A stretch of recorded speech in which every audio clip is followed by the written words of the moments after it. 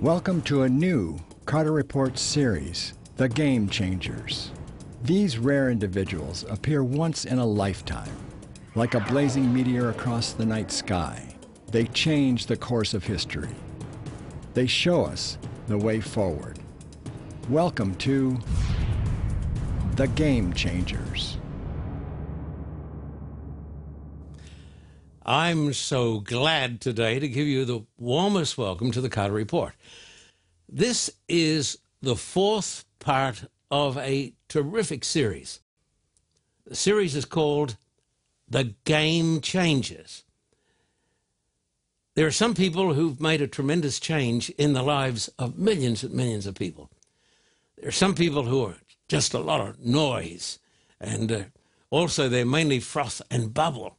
But there are a few people in the history of the world that have changed their lives positively, who've changed the world for good, millions of people. And we call these people the Game Changers. And you can, if you write to us, you can get the other three. This is number 4 in the series. But this today is about a person whom Jesus spoke about.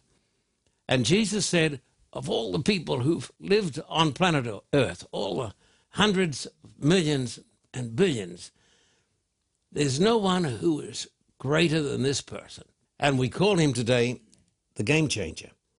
I want you to take your Bible, and we've got Bibles out here in the studio, and we're going to turn to Matthew chapter 11 and verse 11.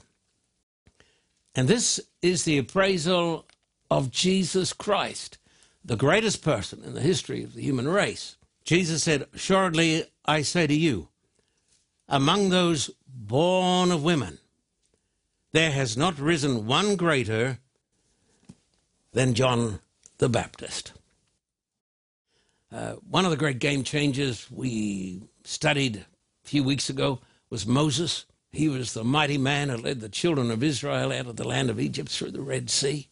A person who gave us, under the hand of God, the 10 Commandments. I mean, he's just such a tremendous man. But Jesus said, Moses was not greater than this man.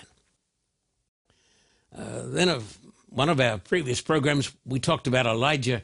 Elijah was the man who brought down fire from God out of heaven. Quite extraordinary. And at the end of his life, he was caught up in a fiery chariot and taken home to the very throne of God. He wasn't greater than this man. In our previous program, we spoke about the most famous king in the world, King David, the man who wrote most of the book of Psalms, the father of the Messiah. But David, in all his excellence and all his glory, was not greater than John the Baptist. And so today, our game changer is John the Baptist. I want you to turn in the Bible to Matthew chapter 11, and we have a commentary here from Jesus. Matthew 11 and verse 7. Jesus here is talking to the disciples about John. As they departed, Jesus began to say to the multitudes concerning John the Baptist, "What did you go out into the wilderness to see? A reed shaken by the wind." Now, John was out in the wilderness preaching his heart out and telling the people that the Messiah was going to come. And when Jesus was talking about John and giving an appraisal of his life, he said, "What did you go out into the wilderness to see?" He said, "Did you go out to see a reed?"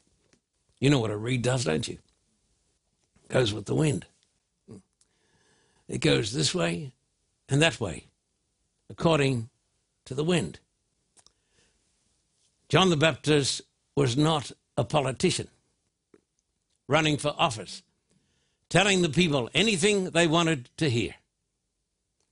John the Baptist was not a reed blowing in the wind. John the Baptist, the Bible says, was an oak. Nothing could move him. Then if you look at verse 8 The next verse, Jesus is talking. But what did you go out to see? A man clothed in soft garments. Indeed, those who wear soft clothing are in kings' houses. Have you heard of the word dandy? It's an old English word. A dandy was a person who was excessively concerned about his appearance. And so Jesus said, did you go out into the wilderness to see a dandy? There's another word for a dandy, that is a fop. Have you heard this word? You know it now. F-O-P. A fop. Did you go out to see a fop? Some weakling blowing in the wind. No, no, no, no. Next verse says, verse 9, but what did you go out to see? A prophet? Yes, I say to you, and more than a prophet. So this man was not only a great preacher, not only a great teacher, not only a great prophet, but Jesus said he was more than a prophet, none greater.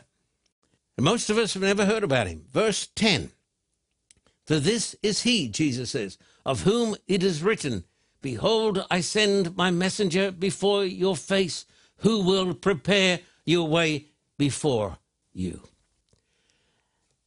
So here is a man who is God's messenger.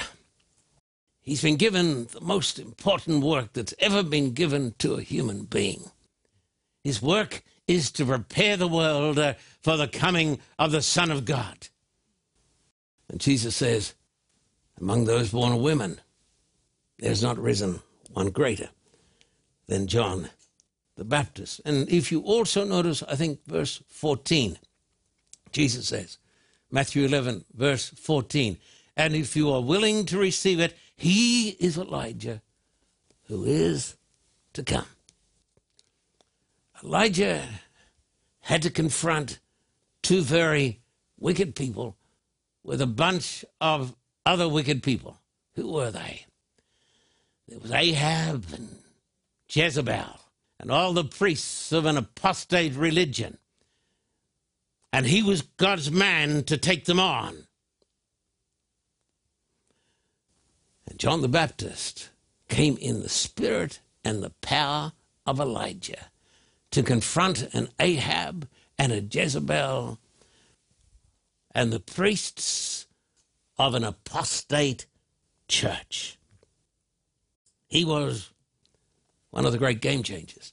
What we're going to do, we're going to turn things on its head today. We're going to start at the end of his life.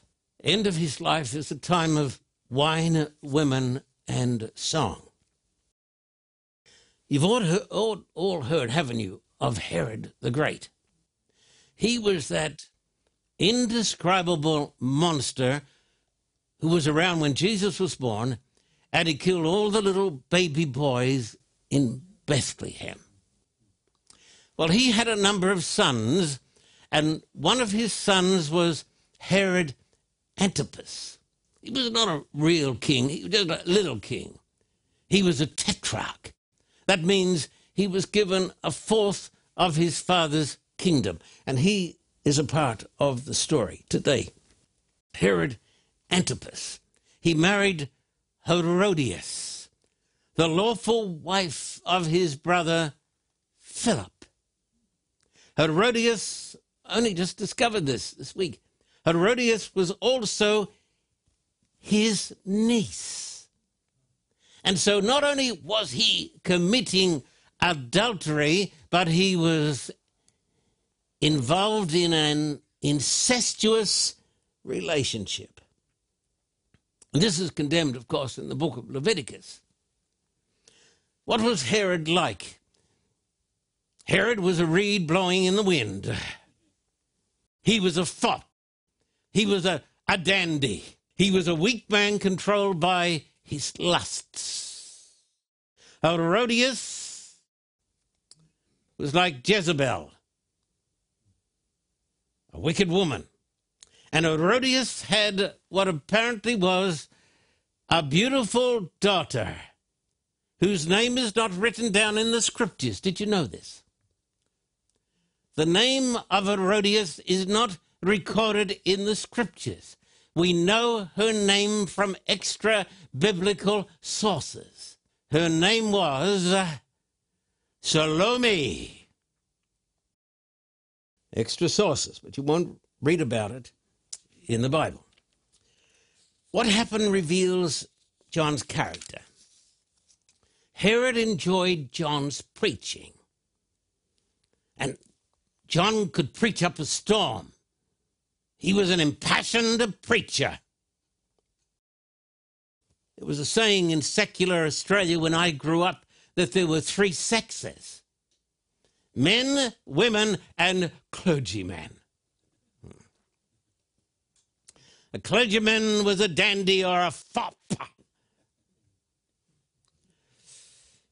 But John was a man's man, and he knew he was a man. It's a dangerous thing to listen to God's preacher unless you are prepared to obey God's word. John said, "You do not have the right to this woman. She belongs to Philip." Now, after you've listened to a prophet or a man of God, my friends, you are either much better off or else you are much worse off. You will not be the same. Because if you expose yourself to the preaching of a man of God and he's filled with the Holy Spirit, either you are going to obey or else you are going to harden your heart and commit the unpardonable sin. And what happened to Herod, he hardened his heart. When I was a boy preacher, I learned the poem or the hymn. There's a line that is crossed by rejecting the Lord, where the call of the Spirit is lost. As you travel along mid the pleasure-mad throng, have you counted the cost? Have you counted the cost if your soul should be lost? And so there is a line drawn in the sand, and if you cross over it, you cannot go back. Herod crossed over it. John was an old-fashioned preacher of old-fashioned virtues and values. He believed in what we would call today traditional family values. He believed in marriage that was between one man and one woman. You cannot believe Scripture and not believe in that. He believed adultery was wrong. One man, one woman. What would he say today? I was watching CNN when the Supreme Court said it was lawful and good for a man to have sex with a man and a woman to have sex with a woman. Same-sex marriage. And of course, there was tremendous pressure placed upon everybody to give up his Christian beliefs and go with the crowd, because the President of the United States was leading the charge. But he only did so, of course, when he was sure that he was in the majority. This same-sex marriage that was celebrated and applauded by the President of the United States, who was influenced by the liberals of Hollywood, turned the world upside down. It was America's darkest day. Now, here is a magazine that every person ought to get, Liberty Magazine. And I'm going to quote you from Liberty Magazine. And this is when the Supreme Court did this act. When the U.S. Supreme Court voted to legalize gay marriage, many thought this was one of the most significant and lawless rulings in U.S. history, since it was not a constitutional issue and changed the social order. And I can tell you, John the Baptist would have thundered against it. I listened to an interview by the English interviewer, Piers Morgan, who professed to be a Christian. He interviewed that great pastor, Rick Warren. He said, Pastor Warren, we respect you. Can you not give in a little bit? Rick Warren said, I love every person. I love lesbians, I love gays, I love every person. But he said the Bible teaches that marriage is between one man and one woman. And then Piers Morgan showed his hand. He said, isn't it time for you to change the Bible? Rick Warren said, we can't change the Bible. Our conscience is bound by the Word of God. He said, well, it is time to update the Bible and get rid of these embarrassing texts. Rick Warren said, never, never, never, never. I have seen Christians ridiculed on TV because they believe that marriage is between a man and a woman. And I've heard hate speech directed against them. They've been called terrible names because they believe in the teachings of Christ. I have asked this question, will the time come here in the United States of America when Christians will be ridiculed because they are against pedophilia and because they are against polygamy? Will that day also come? Now, did you know that in France, the great liberals of that great nation have been marching in the streets of Paris, demanding pedophilia rights, the rights to enjoy. This is in France, and I would ask the question logically, if there is no God, and if there are no Ten Commandments, then why not? Then why not? Don't come and say to me, because it's against society. Society has been changing tremendously. But today, we stand on the Word of God. So I am watching the liberal media here in the United States of America, which is polluting the world. And they have found some pastors who are applauding same-sex marriage. And the people on CNN are applauding and laughing. Let me tell you folks something. We stand on the Word of God. And today I would press upon you the question, what would John the Baptist say today if he were on CNN? What would he say to Herodias? He was great in the sight of the Lord because of his courage and his convictions. Remember this, he was not a dandy and he was not a fop. He was not a reed. Now back to Herod and Herodias. Herodias was like Jezebel, crafty, scheming, treacherous, immoral. Pardon my saying it, she was a bad woman. And she hated John. Why? Because John taught the truth. And if you teach the truth, bad people are going to hate you. Remember the saying, a man is known by his friends and also his enemies. And John had some enemies, and they were bad people. Salome dances. She is young, beautiful, and seductive.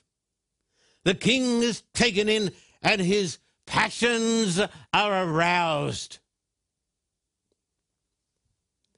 Remember the words of King Saul, I played the fool and erred exceedingly. True of Herod. And the king, of course, it's his birthday, and the king is drunk, blind drunk. And the king does something that he would never do under normal circumstances. He says to this young woman, "What do you want? I'll give you anything you want, half of my kingdom." And so the girl, Salome, she runs off to Mummy, and she says to Mummy, "What shall I ask of your," quote, "husband," close the quotes. And she says to Salome, "Bring me the head of John the Baptist on a platter, on a plate." So the king tries to get out of it because conscience is aroused. He's dealing with one of the greatest men in the history of the world. And this profligate woman wants to murder him. But nobody there will let the king off the hook. He waits and he waits, but all the ladies and all the lords are dumb and numb because the wine is in. And so some soldiers are sent to the prison. John hears the beat of feet. Matthew 14, verses 8 to 11. Matthew 14, 8 to 11. So she, having been prompted by her mother, said, "Give me John the Baptist's head here on a platter." Her day is coming. The king was sorry. Nevertheless, because of his oaths and because of those who sat with him, he commanded it to be given to her. So he sent and had John beheaded in prison. And his head was brought on a platter and given to the girl. And she brought it to her mother. But I will say again, her day is coming. John died for his faith. John had convictions, not a dandy, not a wimp, not a fop, not a reed, a man sent from God. He died for his moral convictions about the sanctity of marriage. That is why I believe we need to stand up for these things. He was a young man, not an old man. He was in his early 30s, we believe. Now we need to go back to the beginning. And we come to Luke chapter 1 and verse 5. This is the beginning.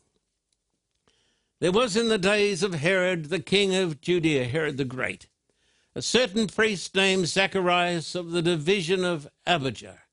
His wife was of the daughters of Aaron, and her name was Elizabeth. And they were very, very old. And even though they had wanted a son, this had been denied to them. Zacharias is a priest. Every now and then he goes into the temple to minister. And one day he's ministering and an angel appears. And the angel has a message. Look at verse 11 and 12. Luke 1, 11 and 12. Then an angel of the Lord appeared to him standing on the right side of the altar of incense. And when Zacharias saw him, he was troubled, and fear came upon him. So the angel comes, and the angel comes with a message. And we'll notice the next verse, verse 13.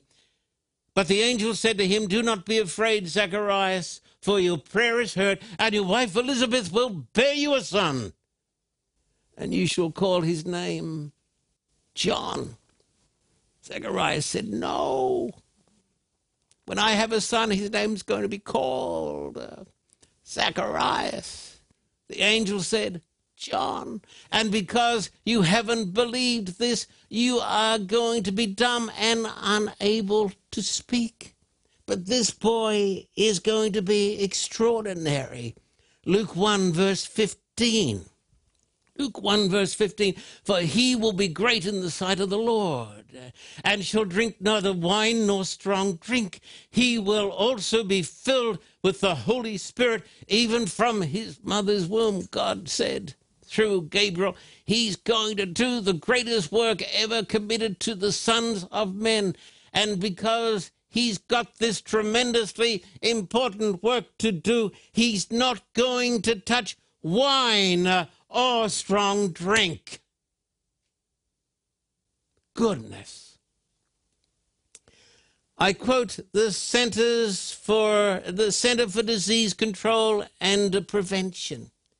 Excessive alcohol use led to approximately 88,000 deaths and 2.5 million years of potential life lost every year in the United States. I think of the people, am I getting close to you? I hope so. Do you sometimes wonder why the people in Washington never seem to be able to get it right? When you hear of the terrible fatalities of people being killed, just down the road from us, 5 young people got into a Mercedes, the father's car, drove out, all got killed, all drunk. I think of rape and murder and broken homes and broken hearts. Years ago, I heard Dr. Scharfenberg tell the story. Visiting a boy in death row. Boy was going to be put to death. He said, "What did you do, boy?" He said, "I killed my mother. Killed my mother." "Tell me about it." He said, "I came home late at night. I loved my mother. She came out and she started to nag me. 'Where have you been? What have you been doing?' He said, 'I was blind with alcohol.' He said, 'I went and got a knife out of the kitchen drawer and I stabbed my mother to death.'" Weeping, weeping. Dr. Scharfenberg said, "Boy, this is a terrible story. You didn't know what you're doing." "No, I didn't know what I was doing. Now I'm going to die. I murdered my mother." And then Scharfenberg asked the question. He said, "This may help somebody else one day. Who gave you your first drink?"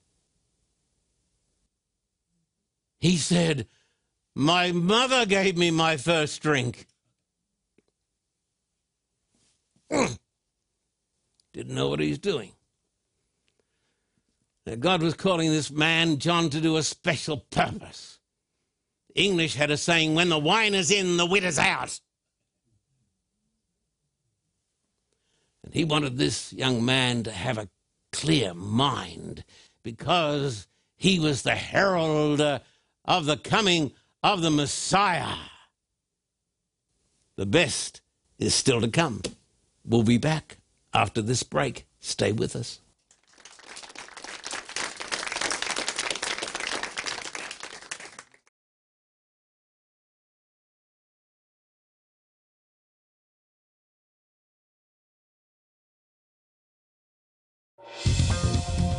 For a copy of today's program, please contact us at P.O. Box 1900, Thousand Oaks, California, 91358. Or in Australia, contact us at P.O. Box 861, Terrigal, New South Wales, 2260. This program is made possible through the generous support of viewers like you. We thank you for your continued support. May God richly bless you.